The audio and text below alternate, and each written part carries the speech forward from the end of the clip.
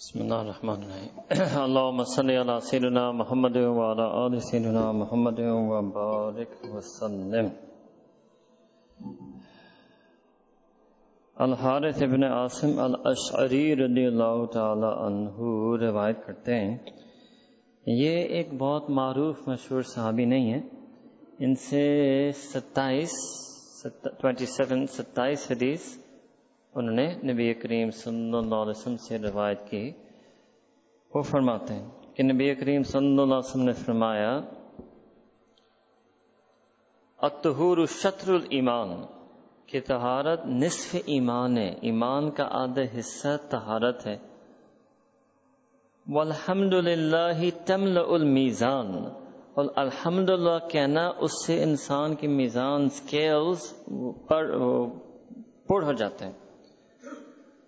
وَسُبْحَانَ اللَّهِ وَالْحَمْدُلِلَّهِ تَمْلَآنِ، اور اگر کوئی سبحان اللہ اور الحمدللہ ہی کہہ دے، تملآنِ ما بین السماوات والارض، جو اس زمین پر اور آسمان تک ہے وہ سارا بڑھ جاتا ہے جب وہ سبحان اللہ والحمدللہ مؤمن کہہ دے۔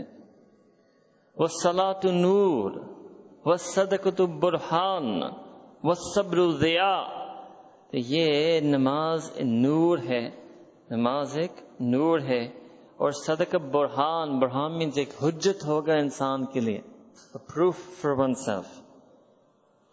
والصبر ضیاء، and صبر ضیاء means illumination، ایک ہوتا ہے نور، ایک روشنی، صبر روشنی ہے، روشنی جو پھیلتی ہے اور تاریکیوں کو نورانی بنا دیتی ہے، روشندار کر دیتی ہے۔ والقرآن حجت لک او علیک، اور قرآن یا آپ کے جانب پر حجت بنے گا قیامت کے دن، یا علیک آپ کے اوپر حجت قائم کرے گا قرآن۔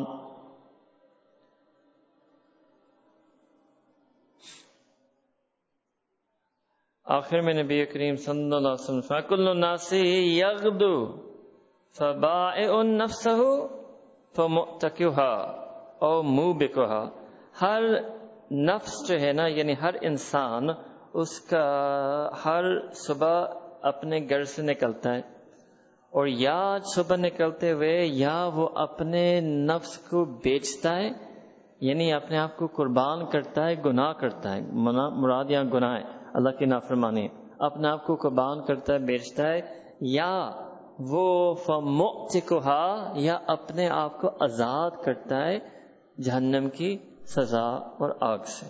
اب اس میں نے یہ امام مسلم رحمہ اللہ تعالیٰ نے روایت کی ہے، اس حدیث میں کئی چیزیں۔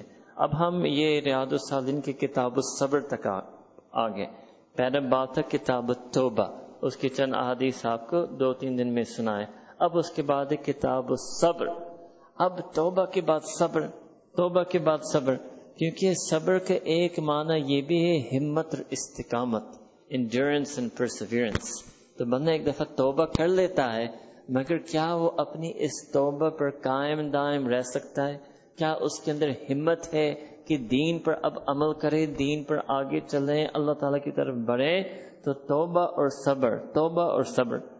اللہ تعالیٰ نے قرآن کریم میں نبی کریم صلی اللہ علیہ وسلم کو فرمایا، فَاسْتَقِمْ کما امرت ومن تاب معک، کہ استقامت اپناؤ جیسے تمہیں حکم کیا گیا ہے، ومن تاب معک، اور جو بھی آپ کے ساتھ توبہ کرتا ہے اس کو بھی بتائیں کہ توبہ کے بعد اگلا قدم استقامت پر رکھیں، توبہ کے بعد اگلا قدم استقامت پر رکھیں۔ تو ہمارا بھی یہی معاملہ ہے۔ اب رمضان میں توبہ، 11 مہینے میں استقامت، رمضان میں توبہ، 11 مہینے میں استقامت۔ تو امام النووی رحمہ اللہ تعالیٰ کیونکہ بڑے عالم دین تھے، عارف تھے، تو انہوں نے یہ بھی اسی ترتیب کو رکھا اپنی اس کتاب میں، جہاں حدیث جمع کی، پہلے کتاب توبہ، پھر کتاب الصبر۔ پھر اس حدیث میں نبی کریم صلی اللہ علیہ وسلم نے بہت سی چیزیں رکھی ہیں۔ امام النووی رحمہ اللہ فرماتے تھے کہ یہ حدیث دین کی بنیاد ہے، دین کی بنیاد ہے۔ پہلے فرمایا کہ طہارت شطر الایمان مینز نصف ایمان، آدھا ایمان ہے، ایمان کی تکمیل ہے، ایمان ادھورا ہے۔ اب اس طہارت کے کئی معنی ہیں، ایک تو جسمی بدنی طہارت، وہ تو ناپاکی نجاسات سے پاک ہونا، اور ایک ہے اپنا باطن کی طہارت، جس پر کل آج بھی گفتگو مزید اس پر ہوگی. عقل کی طہارت برے خیالات سے، غلط نظریات سے، دل کی طہارت غلط جذبات، رانگ فیلنگز، رانگ ایموشن سے، نفس کی طہارت برے خواہشات، اللہ تعالیٰ کی نافرمانی کے خواہشات سے. اس کو طہارت کہتے ہیں. آدھا ایمان اس میں ہے، آدھا ایمان اس میں ہے.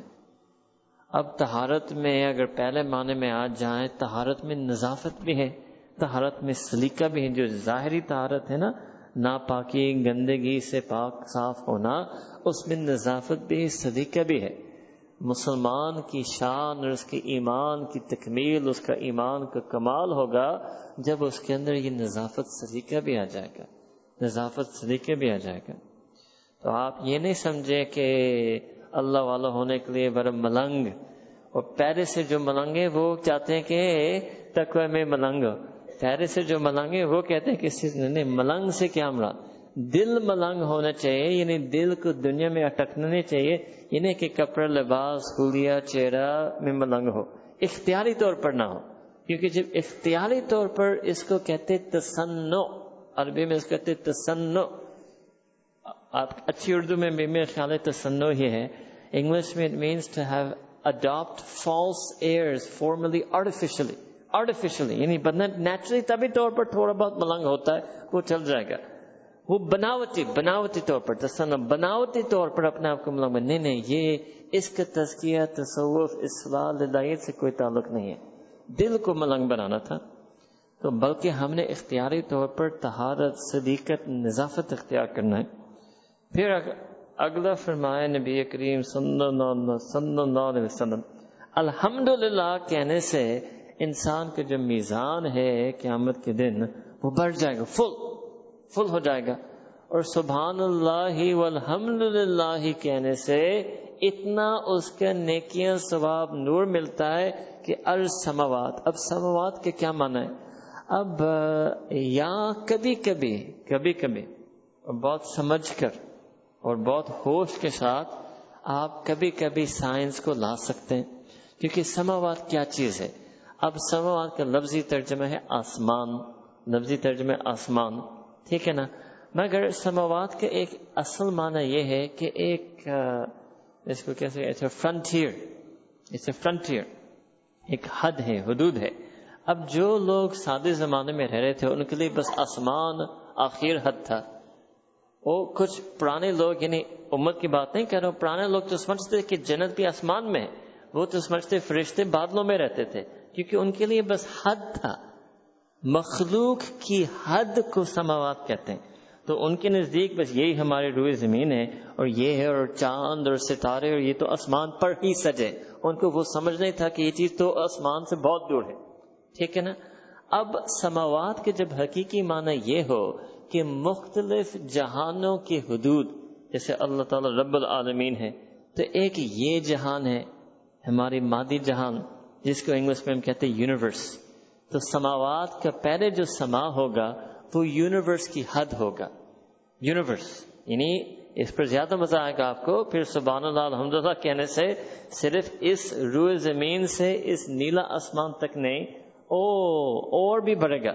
all of solar system, all of Milky Way galaxy, all the galaxy cluster, all of the known physical universe. پھر اگلے جہانات ہوتے ہیں. اس مخلوق کے ایک اگلا جہان ہے جہاں ملائکہ رہتے ہیں.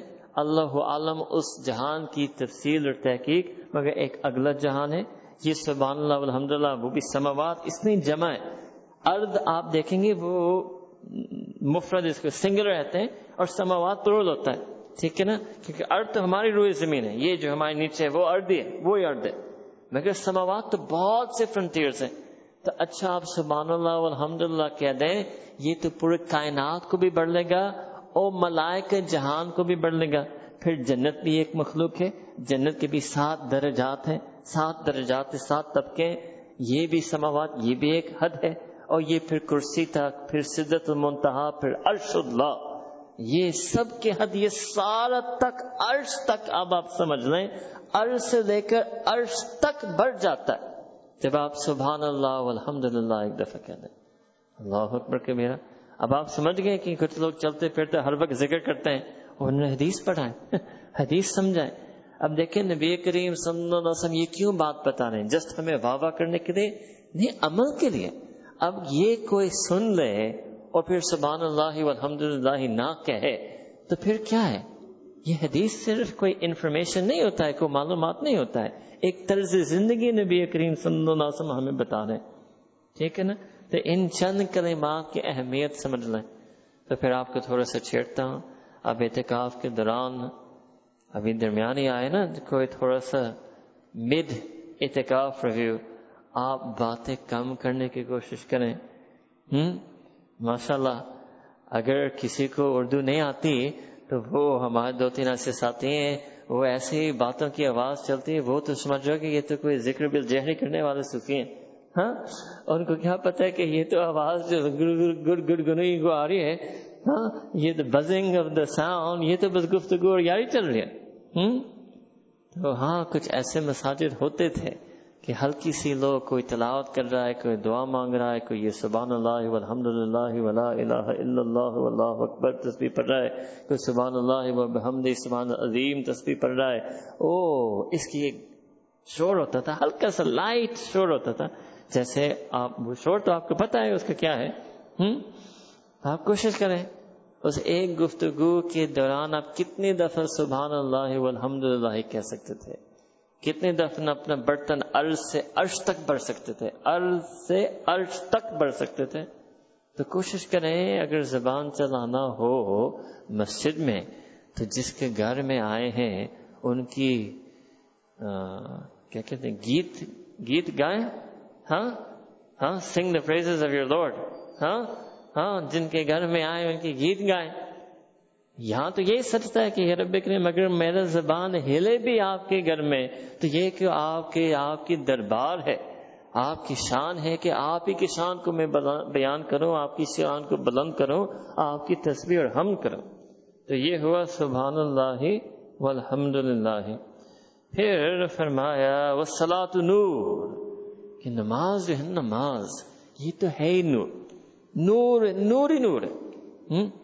اب آپ سمجھ رہے ہیں نورانی بننے کے لیے کچھ اور کرنا پڑے گا، اور نورانی بننے کے لیے یہ نماز نور ہے. نورانی بننے کے لیے نمازی بننا ہے بس. نمازی ہے نورانی ہے، نمازی نہیں نورانی کبھی نہیں ہو سکتا. نماز سے نور ملتا ہے، نماز سے نور ملتا ہے. آپ اور نماز پڑھیں گے اور نور ملے گا، لمبی نماز پڑھیں گے لمبا نور ملے گا. نور والصدقۃ برہان. اب یہ صدقہ جو ہے نا، صدقہ یعنی چیریٹی، کیا مطلب؟ برہان سے ایک 2-3 معنی. ایک وہ ہماری ایمان کی سچائی کی گواہی دیتا ہے کہ واقعی جو اپنے رب کو مانتا ہے وہ دنیا مال پیسے سے علیحدگی برداشت کر سکتا ہے، وہ اللہ کی خاطر اپنا مال پیسے کو خرچ کر سکتا ہے. وہ صدقۃ برہان کہ اس کی اپنی ایمان کی ایک دلیل ہے. دوسرا وہ صدقۃ برہان کہ قیامت کے دن یہ اس کے لیے ایک دلیل قائم ہوگا، ایک اس کا ثواب اور اجر اس صدقہ دینے کا قیامت کے دن اس کو مل جائے گا. والصبر ضیاء. اب امام نووی رحمہ اللہ تعالیٰ، کیونکہ آگے بھی احادیث آئیں گی جو صرف اور صرف صبر پر ہیں، ان کی یہ بھی ایک بڑی حکمت معرفت تھی کہ وہ دکھانا چاہتے تھے کہ صبر کے ایک پورے دین کے اندر ایک کردار ادا کرتا ہے. He wanted to introduce us by taking the first hadith that sabr is part of a constellation of features. Sabr has a background and a context to it. So you won't be able to come to sabr directly. You will have to have taharat. You will have to have some tasbihat, zikr on your tongue. You need taharat hoga, zikr hoga, salah hoga. اور پھر آپ صابر بن سکیں گے. آپ براہ راست صبر پر نہیں آ سکیں گے. والصبر ضیاء. اب ضیاء جو میں نے کہا تھا نا، ضیاء یہ نور کو وہاں تک پھیلانا اور پہنچانا جہاں تاریکی ہے. یہ جو انگلش میں کہتے ہیں illumination. اب میں آپ کو اس کی مثال ایک دوں.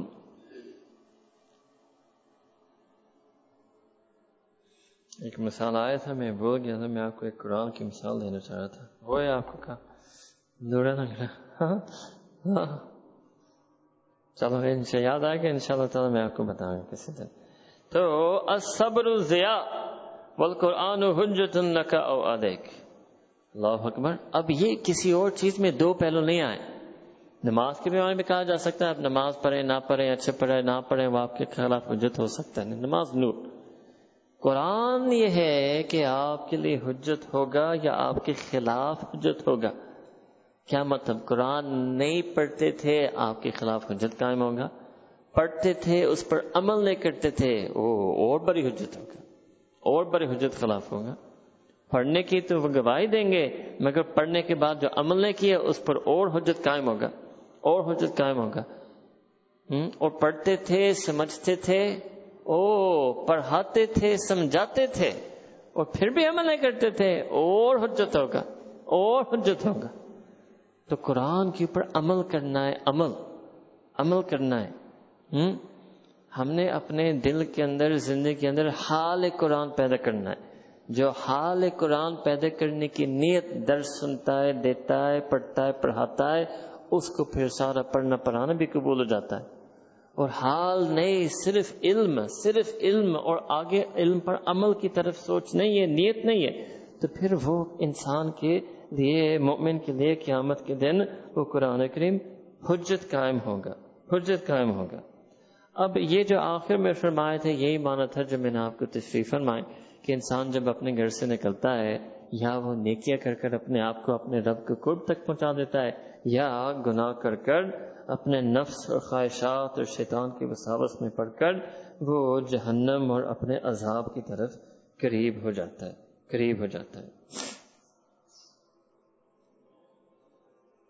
اگلی حدیث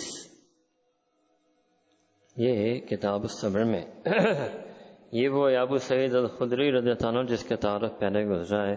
وہ فرماتے کہ کچھ انصار صحابی نبی کریم صلی اللہ علیہ وسلم کے پاس آئے. جب آئے نبی کریم صلی اللہ علیہ وسلم کے پاس تو وہ سألو یعنی سوال کیا، کچھ صدقہ مانگا. فآتاہم، پھر نبی کریم صلی اللہ علیہ وسلم کو عطا کیا، کچھ صدقہ خیرات ان کو دیا.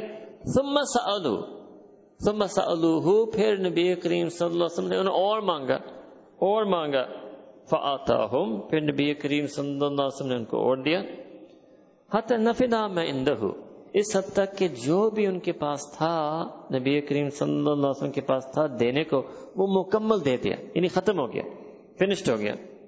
اچھا. فقال لهم حين انفق كل شيء بيده، اب جب نبی کریم صلی اللہ علیہ وسلم نے ہر چیز ان کو دے چکے تھے، اپنے ہاتھ سے ان پر خرچ کیا، تو پھر ان کو فرمایا ما یکن عندی من خیر فلن ادخرہ عنکم، کہ جو میرے پاس ہے، خیر یعنی خیر سے معنی یا مال ہے، جو بھی میرے پاس ہے میں آپ کو ہمیشہ دوں گا. وہ آپ ہی کے لیے ہے، آپ ہی کے لیے. میں کبھی اس کو پیچھے نہیں رکھوں گا. I will never withhold it. میں اس کو کبھی رکھوں گا نہیں. جو ہے میں ہمیشہ مکمل آپ ہی کو دوں گا. مگر وَمَن يَسْتَعْفِفْ يُعِفُهُ اللَّهُ، کہ جو عفت چاہتا ہے، یہ عفت اور پاک دامنی، یہ میں آپ کو نہیں دے سکتا، یہ اللہ تعالیٰ دے سکتا ہے. میں مال پیسے جو میرے پاس ہیں وہ میں آپ کو دے سکتا ہوں، اور عفت، حیا، پاک دامنی یہ اللہ سبحانہ تعالیٰ آپ کو دے سکتے ہیں. وَمَن يَسْتَغْنِ يُغْنِهِ اللَّهُ، اور جو چاہتا ہے کہ وہ مستغنی ہو، یعنی اس کا وہ حاجت ختم ہو جائے، وہ مال پیسے صدقہ خیرات کی حاجت اس کو ختم ہو، یہ بھی اللہ تعالیٰ یہ غنا کسی کو، استغنا کسی کو دے سکتا ہے.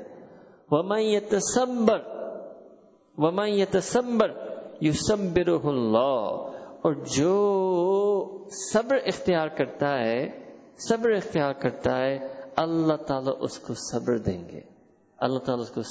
گے، تو دو معنی اس میں تھے، عفت یعنی پاک دامنی، اور استغنا اور صبر. یہ نبی کریم صلی اللہ علیہ وسلم فرماتے کہ میں آپ کو نہیں دے سکتا. دوسرا اس میں معنی تھا کہ جو اس چیز کی کوشش کرے گا، جو عفت، حیا، پاک دامنی کی کوشش کرے گا، اللہ تعالیٰ ان کو دیں گے. جو چاہے گا کہ میں مستغنی ہو جاؤں، لوگوں سے حاجت سوال نہ کروں اور اس کی محنت کرے، اللہ تعالیٰ اس کو مستغنی بنائیں گے. اور جو چاہتا ہے صبر اختیار کرنے کی کوشش کرتا ہے، اللہ تعالیٰ اس کو صبر دے دیں گے، اللہ تعالیٰ اس کو صبر دے دیں گے. پھر فرمایا وَمَا أُوتِيَ أَحَدٌ أَتَاءَ خَيْرًا وَأَوْسَعَ مِنَ الصَّبْرِ. کیا میں سے کوئی بہتر چیز یا کوئی زیادہ وسیع چیز، گہری چیز کسی کو مل نہیں سکتی سوائے اس کو اللہ تعالیٰ صبر دے دے، صبر دے دے.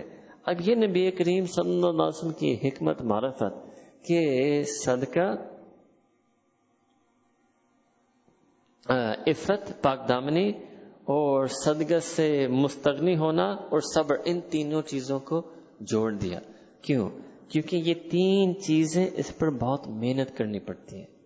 یہ ایک زندگی بھر کی مستقل محنت ہوتا ہے.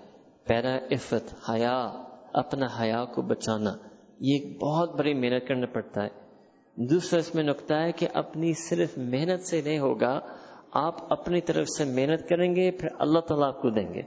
اس کو علماء مشائخ کبھی اس انداز سے سمجھاتے ہیں کہ کچھ چیزیں کسبی ہوتی ہیں، کچھ چیزیں وہبی ہوتی ہیں. کسبی، کسب مراد ہے کہ انسان اپنی ایک محنت پر اس چیز کو حاصل کریں. وہب مینز اللہ تعالیٰ کا دین، اللہ تعالیٰ کی عطا.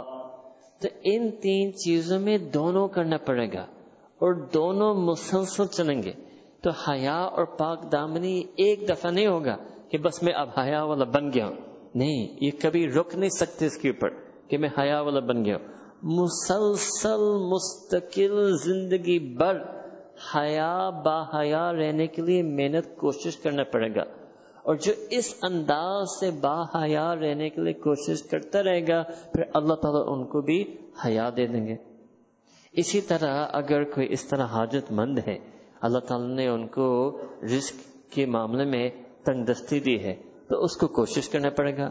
ایک تو اس کی نیت اور دعا اور چاہت ہونی چاہیے کہ میں کسی کے سامنے سوالی سائل نہیں بن کر رہنا چاہتا ہوں. مگر یہ ایک وقت کا فیصلہ نہیں ہوگا، کوئی ایک کوشش نہیں ہوگی، اس کو ایک مستقل محنت اور دعا کرنا پڑے گا، پھر اللہ تعالیٰ ان کو دے دیں گے استغنا.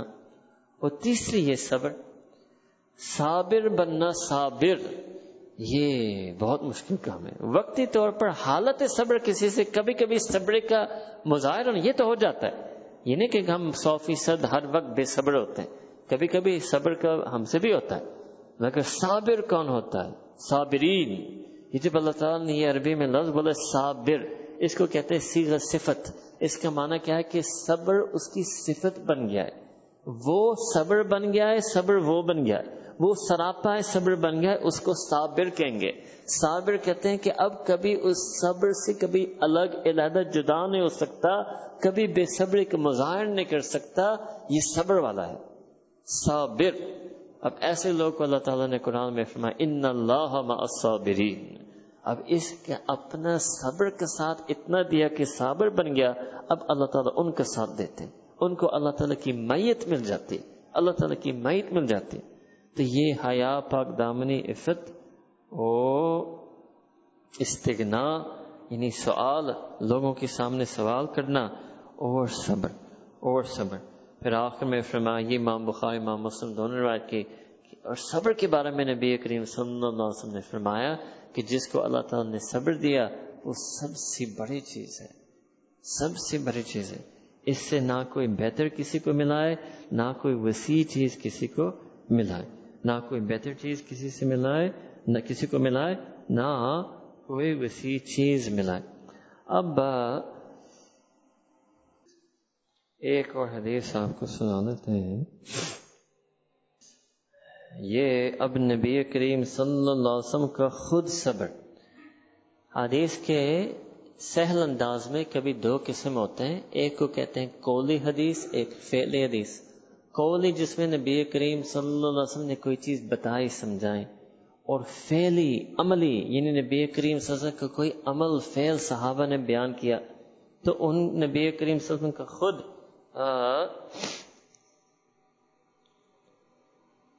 صبر کا مظاہرہ.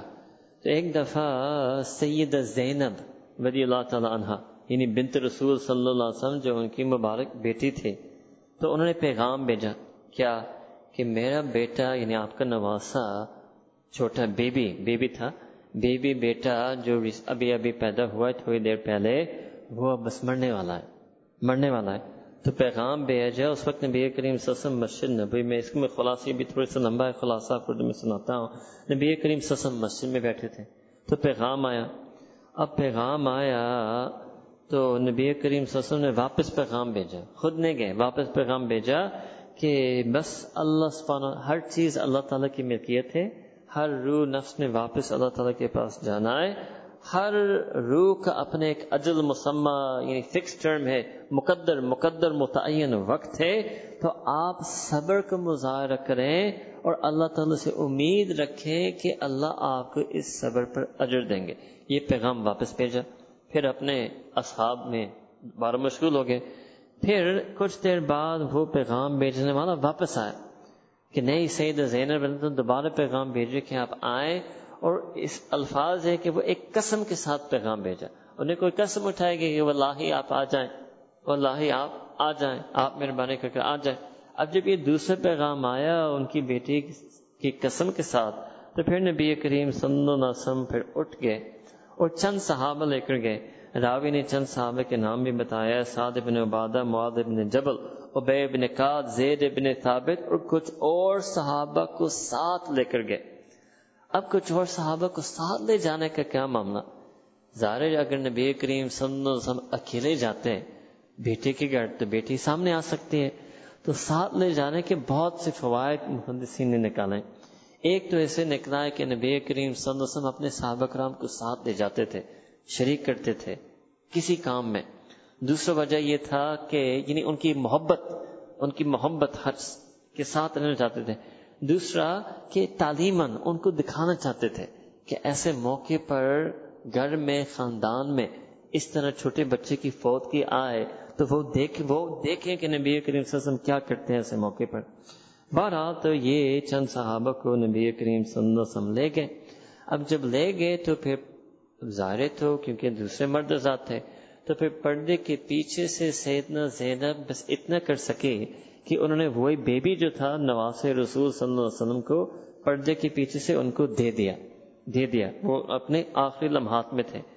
اب اللہ عالم، میں تھوڑی سی اپنی تشریح کرتا ہوں یہاں، اللہ عالم ایسے حدیث کی الفاظ کی ترتیب ایسے ہے کہ لگتا ہے کہ نبی کریم صلی اللہ علیہ وسلم صحابہ کے ساتھ گئے تھے شاید کچھ کہنے کے لیے، شاید مزید تسلی دینے کے لیے۔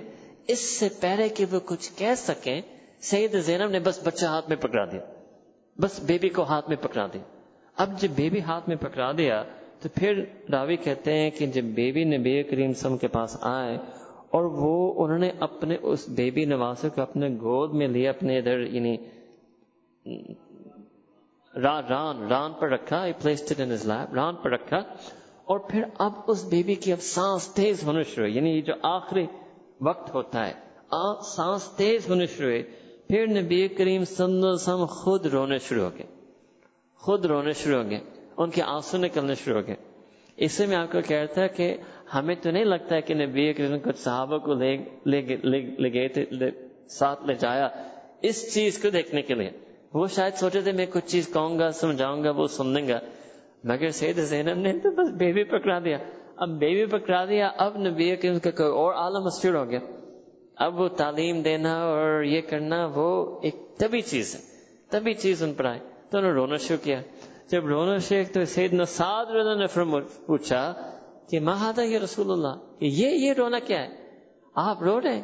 تو یعنی وہ صحابی بھی، کیونکہ انہوں نے ابھی سنا تھا نا مسجد میں کہ نبی کریم تو گئے بھی نہیں، اور جواب دیا، اس پیغام دینے والے کو واپس بھیجا کہ میری طرف سے پیغام دو بیٹی کو کہ وہ بس صبر کا مظاہرہ کریں، اللہ تعالیٰ اپنے امانت واپس لینے والے ہیں، وقت جب متعین ہوتا ہے کوئی اس کو ٹال نہیں سکتا۔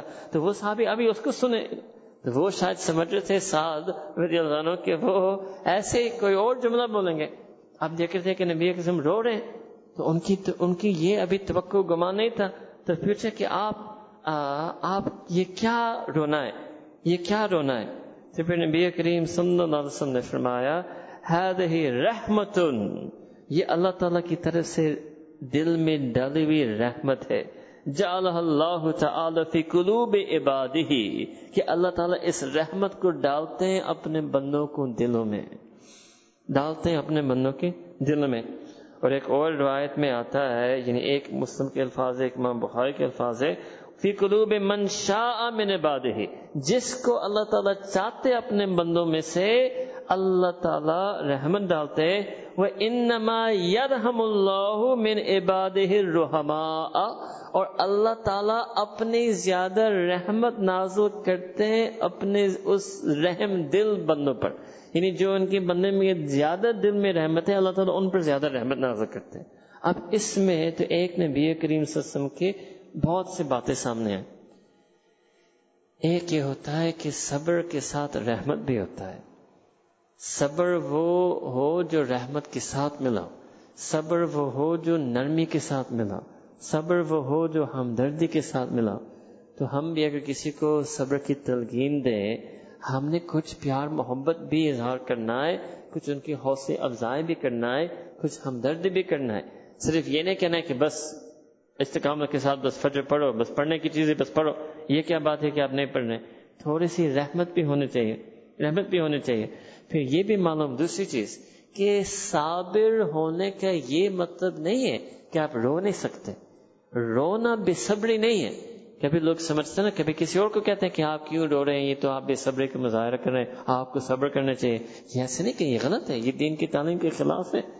رونا بے صبری نہیں ہوتا۔ آپ رو سکتے ہیں، آپ رو سکتے ہیں کسی غم کے اوپر، جیسے نبی کریم صلی اللہ علیہ وسلم اپنا نواسا کے اپنے سامنے اس حالت کو دیکھتے ہوئے، تو یہ وہی حالت تھی جو سیدنا زینب دیکھ رہی تھی، تو ان کے جو غم اور فکر تھا جس کی وجہ سے انہوں نے دو دفعہ پیغام بھیجا۔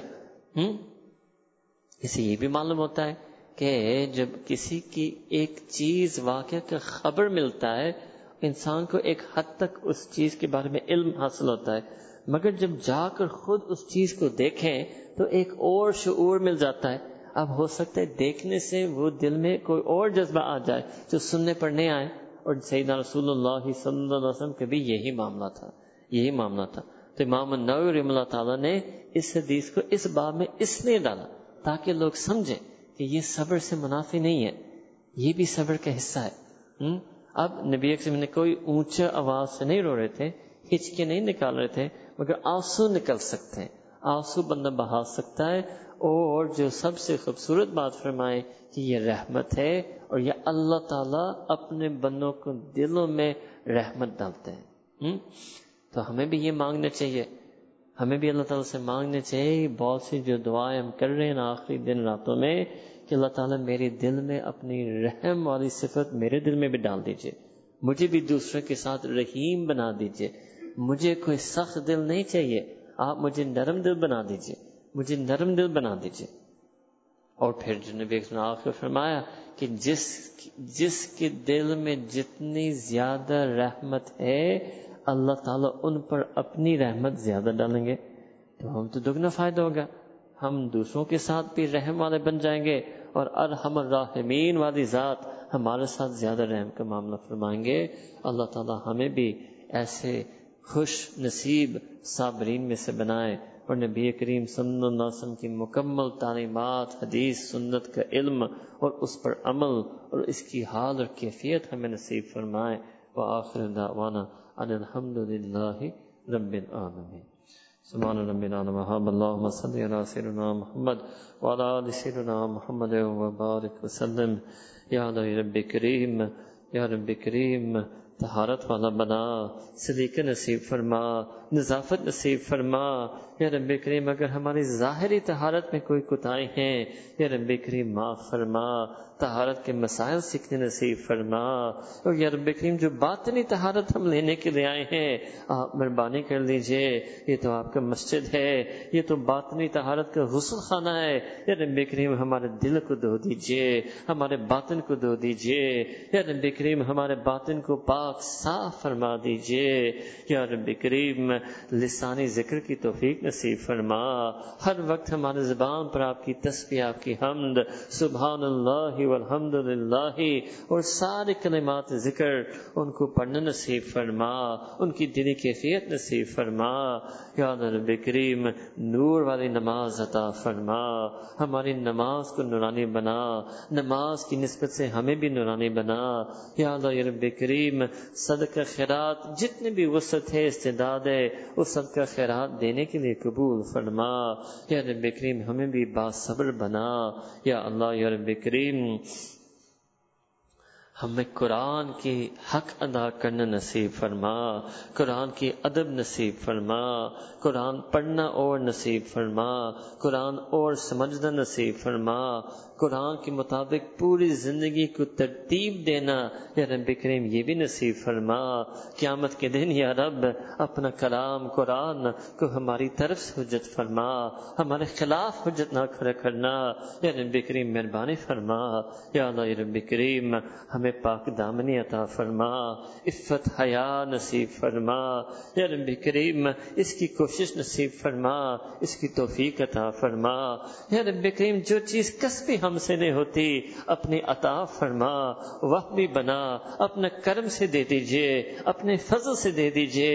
ہم اپنی محنت سے شاید حاصل نہ کر سکے مگر آپ اپنے فضل سے تو دے سکتے ہیں.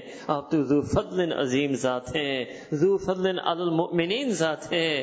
یا رب کریم حیا ہمیں بس دے دیجئے، فضلی بنا دیجئے، ہمیں فضلی بنا دیجئے، اپنے فضل سے باحیا بنا دیجئے.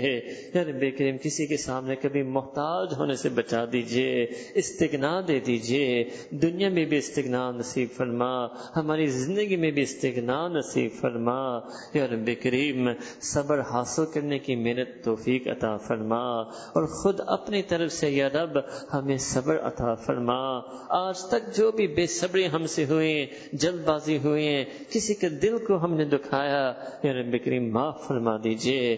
اگر کوئی تلافی کی صورت ہے تلافی کی صورت تک ہمیں پہنچا دیجئے، اس تلافی کی کوشش میں ہمیں کامیاب بنا دیجئے. اگر تلافی کی کوئی بظاہر صورت نہیں ہے آپ اپنی طرف سے ہمیں معاف فرما. اور جس کے ساتھ ہم نے بے صبری کی یا رب کریم آپ ان کو اپنے فضل نصیب فرما، آپ ان کو اپنا نور ہدایت عطا فرما. آپ جو ہم نے ان کو جو چوٹ پہنچائے آپ اس کو چوٹ کو ازالہ فرما، اس کا نعم البدل ان کو عطا فرما. یا اللہ یا رب کریم ہمارے دل پر اپنی رحمت نازل فرما، ہمیں بھی رحم دل بنا، نرم دل بنا، ہمدردی والی صفت عطا فرما. ہمارے پیارے نبی کریم صلی اللہ علیہ وسلم کے دل جس انداز سے رحم دل تھا ہمیں بھی وہی طرز پر رحم دل بننا نصیب فرما. نبی کریم صلی اللہ علیہ وسلم کی تمام باطنی صفات اخلاق ہمیں بھی عطا فرما. ربنا تقبل منا انك انت السميع العليم وتب علينا انك انت التواب الرحيم. وصلى الله تعالى على حبيبه سيدنا محمد وعلى آله وصحبه أجمعين برحمتك يا أرحم الراحمين.